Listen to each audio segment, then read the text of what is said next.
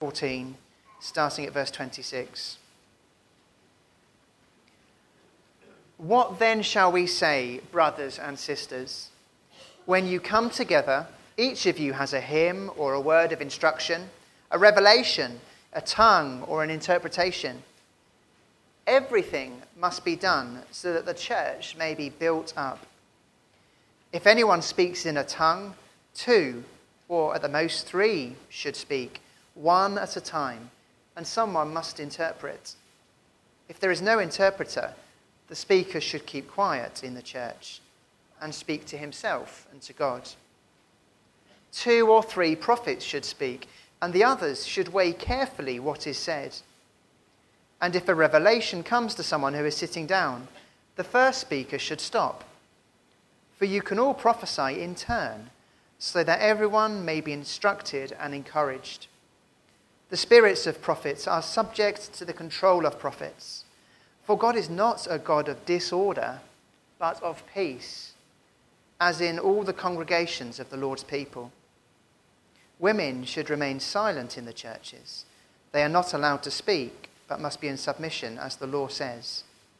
If they want to inquire about something, they should ask their own husbands at home, for it is disgraceful for a woman to speak in the church. Or did the word of God originate with you? Or are you the only people it has reached?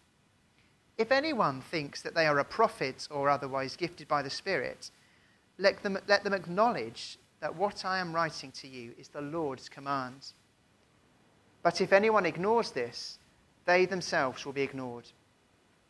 Therefore, my brothers and sisters, be eager to prophesy, and do not forbid speaking in tongues, but everything should be done in a fitting and orderly way. I'm going to hand over to John.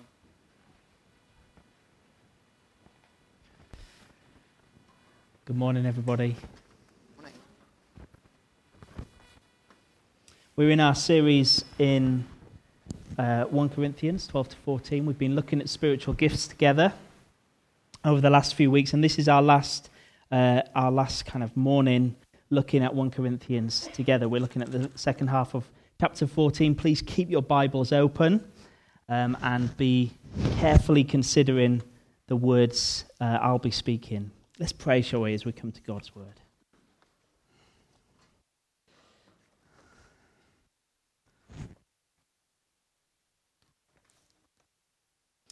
Father, we want to ask for your help this morning. Even as we've read this morning's verses, we recognize that the application of them, the understanding of them, is crucially important. And we ask that you'd help us in that task.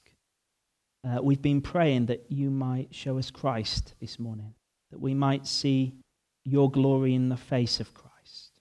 And that we ask for above all else. And that it might serve the end of building us up into the body that you are calling us to be the Crossway Church that you're asking us to be, you're making us into, with Christ as our head. In Jesus' name we pray. Amen. Did anyone go to a football match yesterday? Nobody at all. I thought somebody might have. Actually, Graydon's not here. He would have been the person who went to a football match yesterday. Well, if you've ever been to a live football game, it's quite an exciting experience. I haven't been for years, but it is an exciting thing to do. But there you are in the stands, and you're looking out on the field, and there are 2 teams, well organized, possibly, supporting one another, serving together, working together, everyone playing their part to reach a goal, or several, possibly, if possible. But the point is that actually, I think as Paul's been talking about the church in this section of 1 Corinthians, it's a little bit like a football team. It's a little bit like that. Church is kind of like a football team in which people are in different positions. They're playing different parts, but they're serving together. They're working together. There's a team element to all that we do so that there is sort of a goal that we reach together, a greater good, if you like, that we're working towards together. But I think if you think about that picture, where are you in that picture? Where are you? Are you in the stands, looking on? Are you a spectator? I have to say, if you're a spectator, you will eventually get bored. If you're a spectator in the church, you will eventually get bored. Or you'll become cynical. You'll be a critic. You'll be sat there and stood there thinking, well, if I was the ref, if I was the goalie, if I was the centre forward, but you'd become a critic. Church is not a spectator sport. That's really what Paul has been saying in these 3 chapters. Church is not a spectator sport. Maybe you're on the team, but you're trying to figure out what your position is, where you fit in, where you contribute to the game. Actually, Paul's been really helpful, hasn't he, in reminding us that whoever we are, if we are living with the Lord Jesus Christ as Lord of our lives, we have a contribution to make. And we might need help figuring out what that is, but he wants to encourage us. Whoever we are, we've got a part to play. Maybe you're very much on the field. Maybe you feel like you're in several positions all at once. You're trying to do far too many jobs. Maybe actually you're playing your part pretty well, but the question is, are you actually serving for your glory? Is this about you? Is this about you shining? Or is this actually about the greater good? Are you serving for a cause that is bigger than yourself? The cause of Christ and his church. Well, Paul's been writing to Corinth, this context in the first century. It's a sort of house church context where these churches are trying to figure out together really how they do this, and they're not doing a terribly good job. They're getting it wrong in all kinds of ways. If we were to read the whole letter together, you'd see there's any number of different issues that are going on in the life of the church, and this is one of many. But Paul's point here is that we are gifted for love. We're gifted for love and for the kingdom of God, not for ourselves. And that's essentially important, essential as we think about the contribution that we're making. We each have a part to play so that we can together grow into the body of Christ, with Christ as our head. And last week, as we started chapter 14, we thought about how we use our gifts in the way of love. If gifts are for love, then how do we use our gifts in a way that will bring about love? How do we use our gifts in a loving way, you might ask?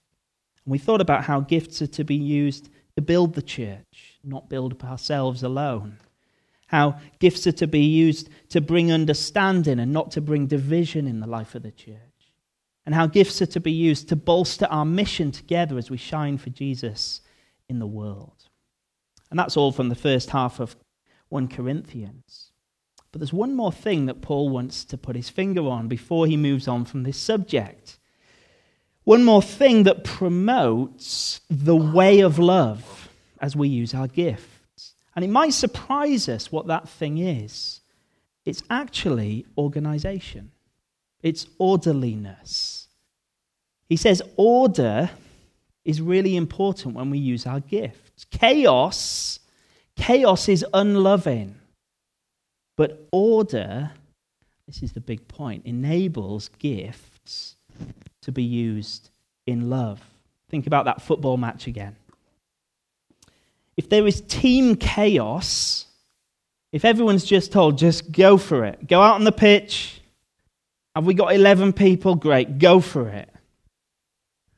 If there's no order at all, if there's no organization, then what happens in that chaotic environment? Well, what happens is the weaker, less pushy, less confident players cannot contribute, and they're marginalized. And the more confident, the star players dominate the game and get all the action.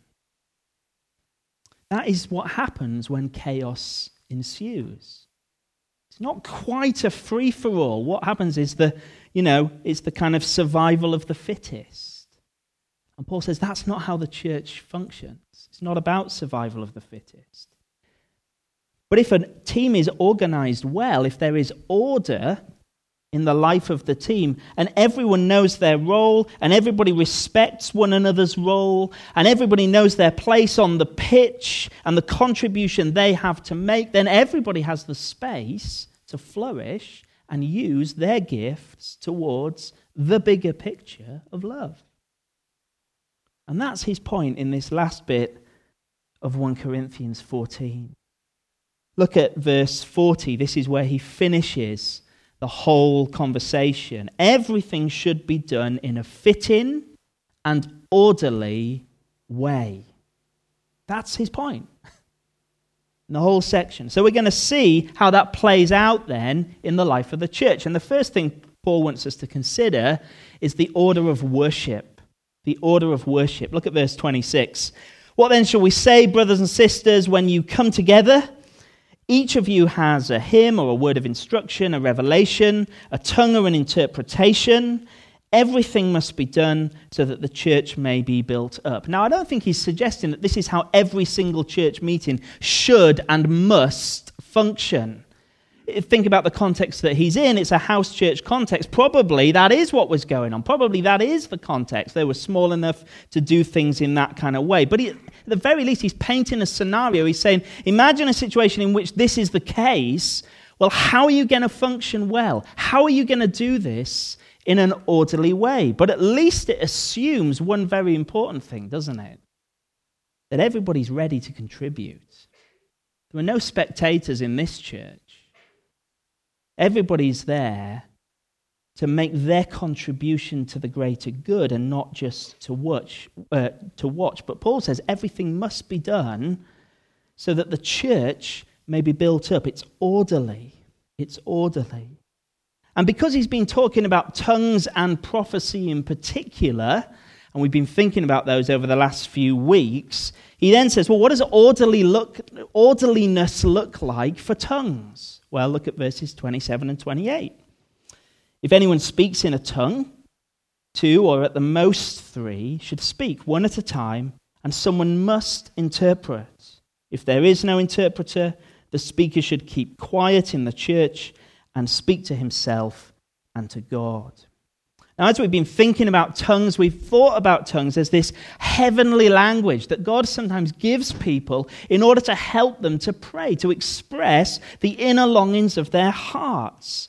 And it's a private prayer gift because it's not understandable to other people unless it's interpreted.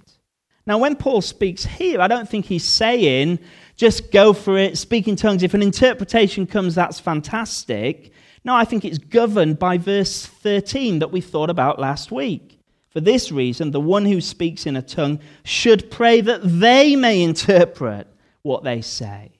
The assumption is you speak out when God has given you understandable words to express so that others can hear it. Otherwise, he says, stay quiet. Speak the interpretation or stay quiet. Not everyone should speak either. It's interesting, isn't it? Not everyone should speak. 2 or 3, one at a time. It may be that you've got something you really want to contribute. He says, hold back. Hold back. Order is more important than everybody having their say. And then he talks about the orderly use of prophecy. So that's tongues, 29 to 32. Is the orderly use of prophecy. Now, as we've been thinking about prophecy, we've been thinking about big P prophecy and little p prophecy. And big P prophecy is really God's revealed word through the Bible. It's unchanging and it's authoritative. Little p prophecy is the kind of way that we express God's word to one another. Sometimes that's in really unique and special ways, but it's going on all of the time as we declare to one another the glorious wonders of God in all their kind of manifold wisdom. That's big P prophecy and little p prophecy. And little p prophecy, the prophecy we do as we speak to one another, always sits under big P prophecy, which he's going to make a point about in a moment. But we've also thought about how prophecy is both broad and narrow. We think about it as narrow very often, like it's only if someone predicts the future or has some miraculous insight into our lives. Well, that does happen, doesn't it, from time to time? It really does. But actually, there's a much broader definition which that is included in.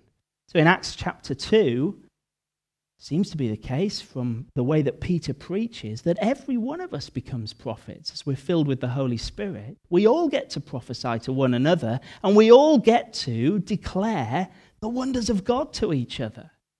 So there's kind of big P, little p, there's broad and there's narrow. And so at Crossway Church, we want to talk prophecy up. We want to say, listen, Paul says it's a really important element that will build up the life of the church. We should be declaring the wonders of God to one another all of the time. We also want to talk it down and say it is going on all the time. It's going on in all kinds of different ways, in the way that we minister to one another, in the way that we talk in life groups, in the way that we preach the gospel and we preach the word of God in all sorts of different ways. So what does he say about prophecy? Well, look at verse 29. 2 or 3 prophets should speak, and the others should weigh carefully what is said. So do you notice that's the implication, isn't it? Little p sits under big P in that sense. Prophets speak, but everyone else keeps their Bibles open, basically, and weighs carefully what's going on. That's why I absolutely love to look out and see people with their Bibles open. As I'm preaching the Word of God, God willing, there's a prophetic edge to what's going on. It's not just my words, but the Holy Spirit speaking through me. But that always needs to be weighed. If ever a preacher says, close your Bible, I've got a special word, you need to be extremely wary of that. You need to say, no, actually, I'm going to keep my Bible open, thank you very much. So little p always sits under big P. That's what he's saying. Verse 30, and if a revelation comes to someone who is sitting down, the first speaker should stop, for you can all prophesy in turn, so that everyone may be instructed and encouraged. The spirit of the prophets are subject to the control of the prophets, for God is not a God of disorder, but of peace. Prophecy is divine revelation, but it still needs order for it to be used well.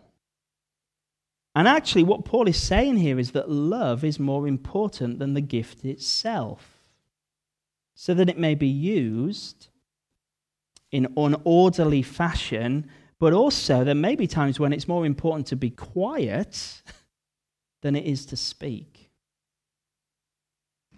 Just to illustrate this point for you, if you come and have dinner at our house, at the end of a busy day, everyone comes back from school or at work, and we have dinner together around the dinner table. And part of what we do is we talk together as we discuss our day, and we like to hear from everyone about how their day has gone. But there are a couple of rules. The first rule is that when one speaks, the others listen. I know I'm trying to make it sound extremely idyllic. If you actually do come for dinner, you will know the truth is not always the same as the sort of imagined, desired result. But one speaks and the others listen. They're to be quiet. This is true, isn't it, Faith? More or less. But another thing is also true, that after a while, the one speaking needs to give way to the next person. Because what happens is this, otherwise it's total chaos. Nobody can hear what's going on. Nobody's really listening to each other. But more than that, who do you think is the person that gets left out? I have 3 children. They are 12, 10, and 7.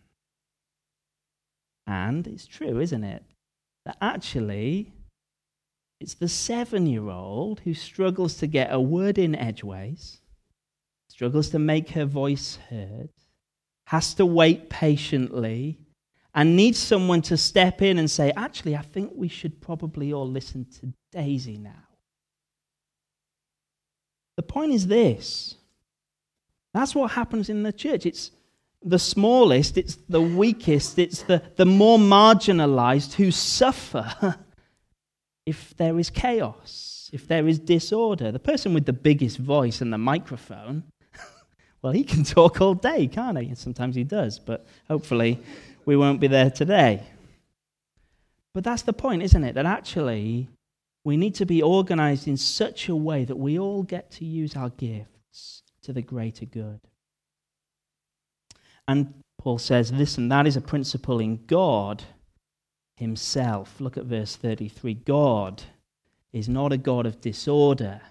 He is a God of peace, as in all the congregations of the Lord's people. He says it's a principle in God, therefore it should be a principle in the church, and it's also a principle that is worked out in the world as well.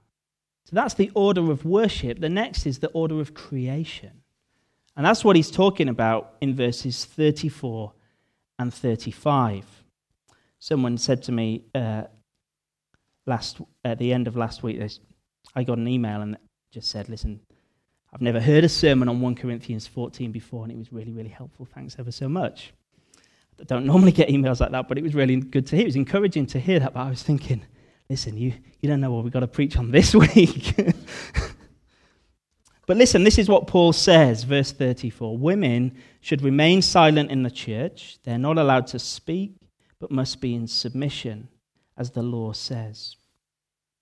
If they want to inquire about something, they should ask their own husbands at home, for it's disgraceful for a woman to speak in the church.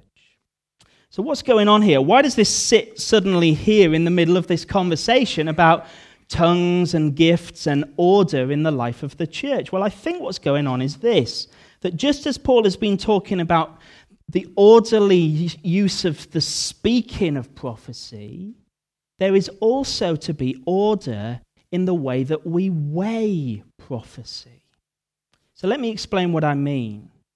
So I don't think Paul is saying here women should never speak in the church, because actually that would undermine something he's just said in chapter 11. If you turn back to chapter 11 and verse 5, he says, every woman who prays or prophesies with her head uncovered dishonors her head. Well, we're not going to get into head coverings as well as chapter 14 because we're not looking at chapter 11. But do you notice, he doesn't say they mustn't pray or prophesy. He assumes they will be praying and prophesying just like the men. So he can't simply be saying women should never speak in the church.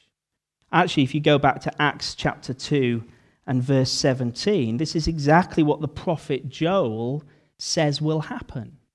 The prophet Joel, as Peter quotes it, says this in verse 17 of chapter 2, book of Acts. In the last days, God says, I will pour out my spirit on all people.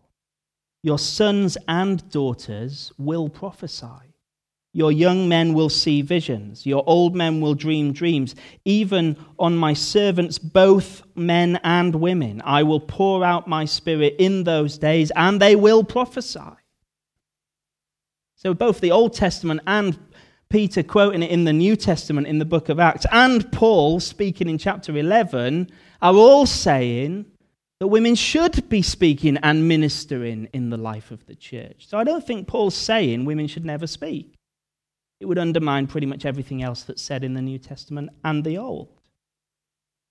But nor do I think he's just saying this is a problem with women in Corinth. Okay, so sometimes people will say, well, this was a particular problem that was going on in Corinth. There was gossiping amongst the women, or there was heckling amongst the women.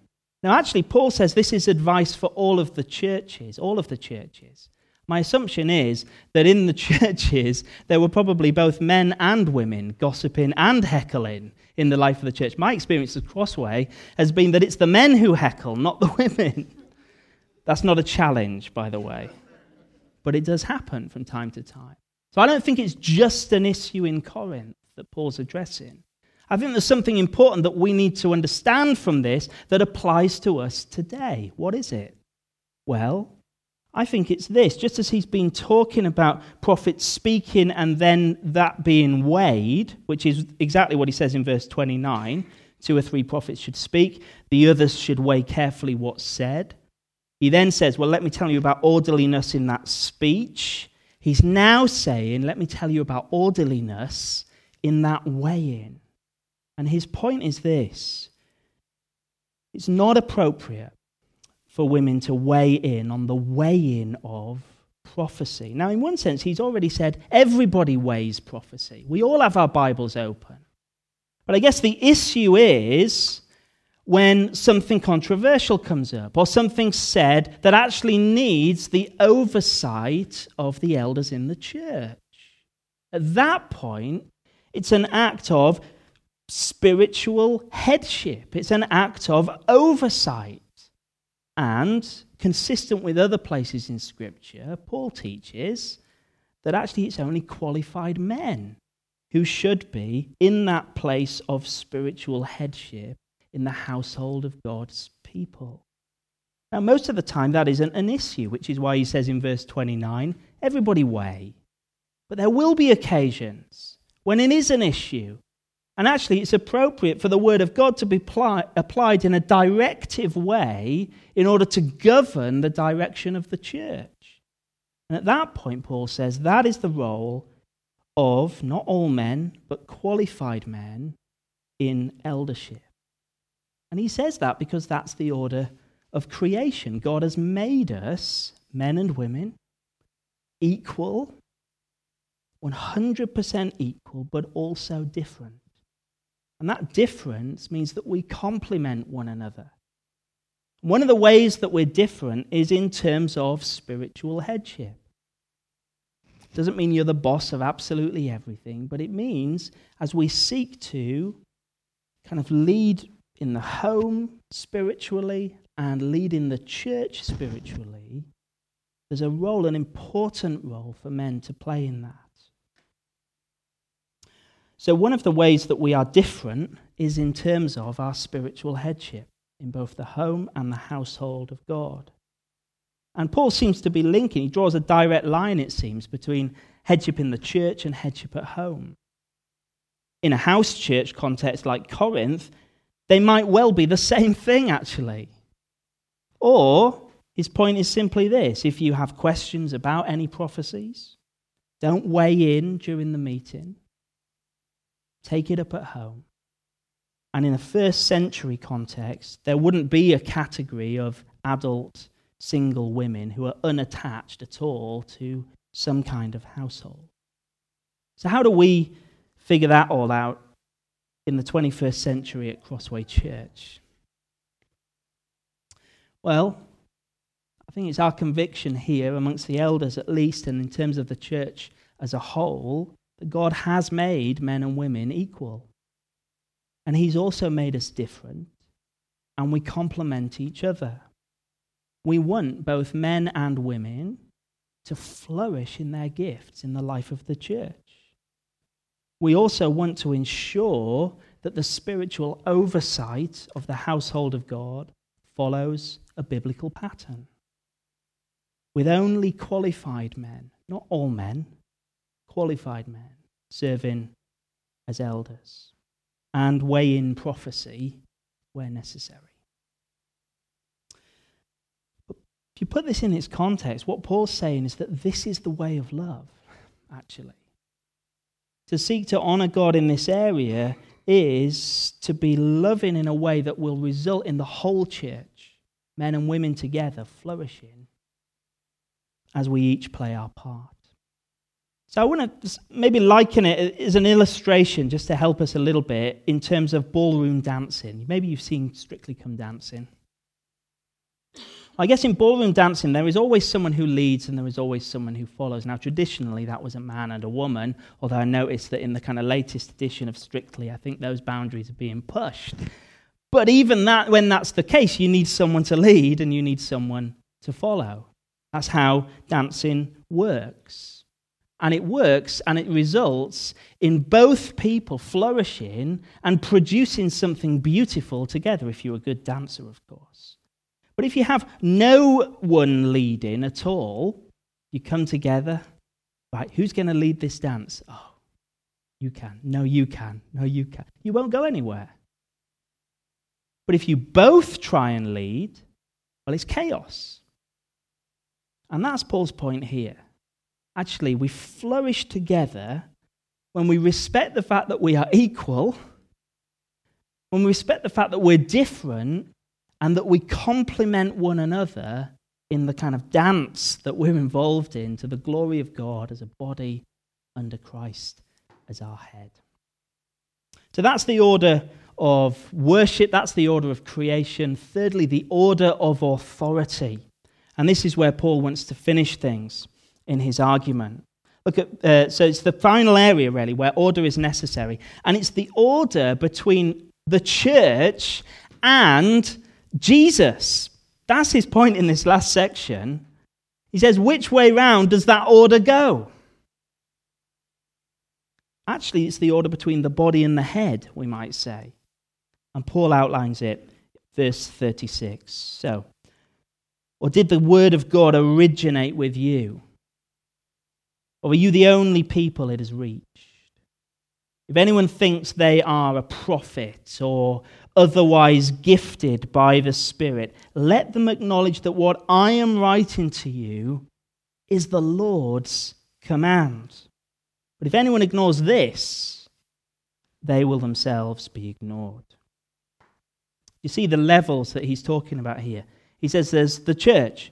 If anyone at all who is recognizing their own giftedness is existing, then what are they to do? Well, they're to submit to the Bible, basically, to the word of Paul, which is the word of Jesus, he says.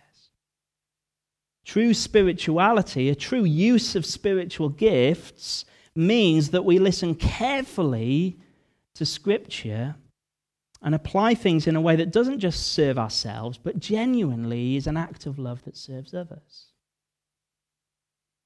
He says that sits under his word. He says, listen to my words to you. Now, that's not just any old person speaking. This is the Apostle Paul speaking as an apostle. And the apostolic witness is what gives us our New Testament. It's the revelation of God through Scripture. But he says, listen, as I talk to you, what I'm telling you is what the Lord is commanding. Therefore, it cannot be ignored. So you have the church, you have this kind of apostolic witness, and then you have the Lord at the top, Jesus himself. So what do we do when God's word says something we don't like? For example, verses 34 and 35. What do we do when God's word says something we don't like? What do we do when there are competing voices in the life of the church? What do we do when things descend into chaos? Well, together as the body, we sit under the word of God. That's what we do. And he sorts it out. And he helps us to tease out the detail. Why is that? Well, it goes all the way back to where Paul began in chapter 12.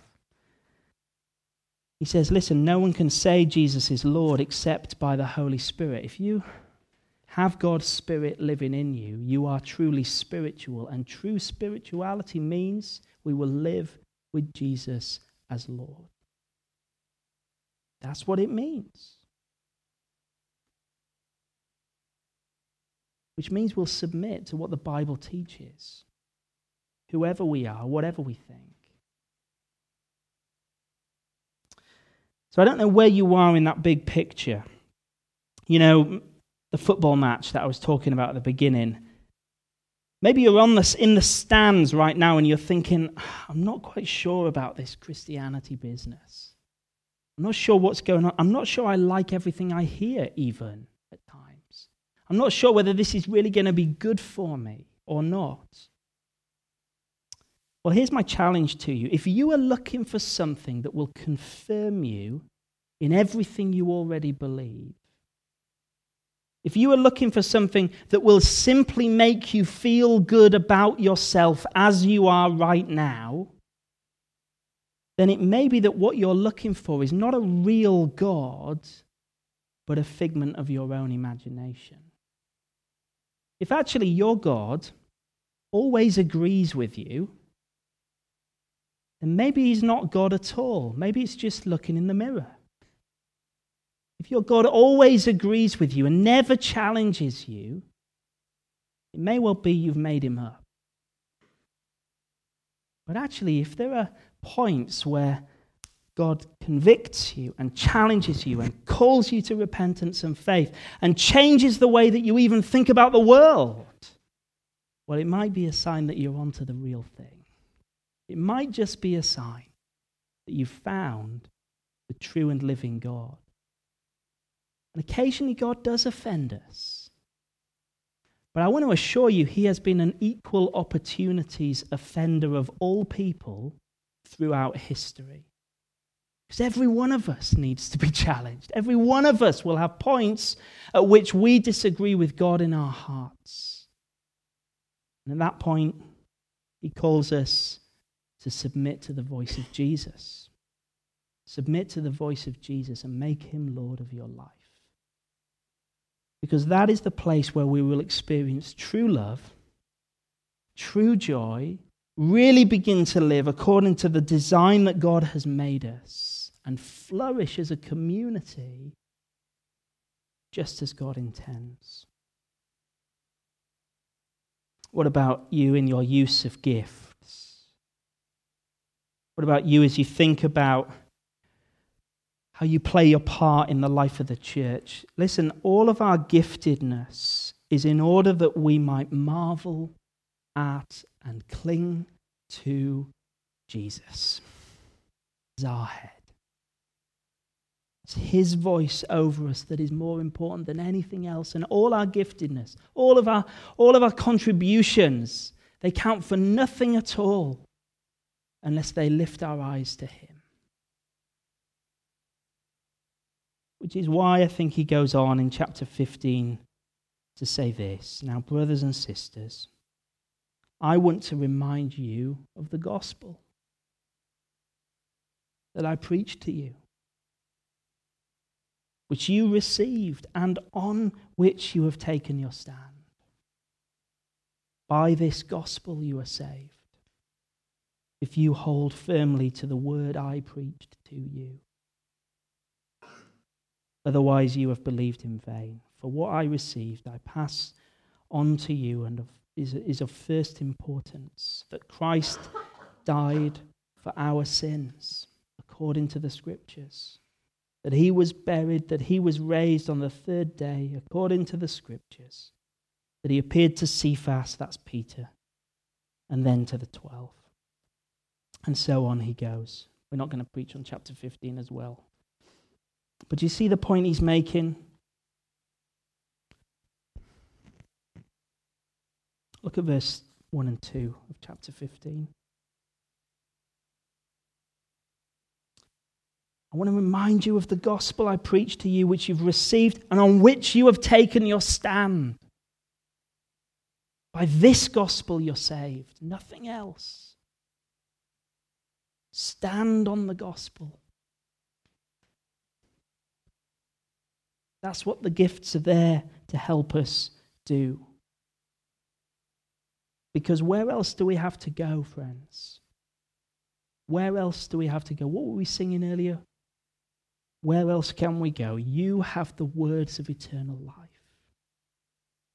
You have the words of eternal life, Jesus. Think about that football pitch. Are you playing for your glory or for God's glory? You nervous? Not sure where to begin, how to play your part? Well, friends, it's the power of Jesus. It's the power of Jesus that puts us on the pitch. Let's pray, and we'll break bread together. Father, we praise you and thank you for the Lord Jesus Christ. This has been a challenge to us. This whole series has been a challenge to us as we've thought not simply about the contributions that we make, but the greater good. This is all for the glory of King Jesus and a body that is united and built up, that really stands on the truth of the gospel. And so we pray that you'd have your way with us, and where we are challenged, where we are offended, where we are upset, bring to us the comfort of Christ, we pray, that we might experience the true love and the joy that is found in him alone. And as we break bread this morning, Father, I just want to pray, to hand back to Matt, I just want to pray, Father, that you would grow us in a unity that is flowing out of Christ Jesus and nothing else. That we would find our unity in the death and the resurrection of Jesus. And in his name we pray. Amen.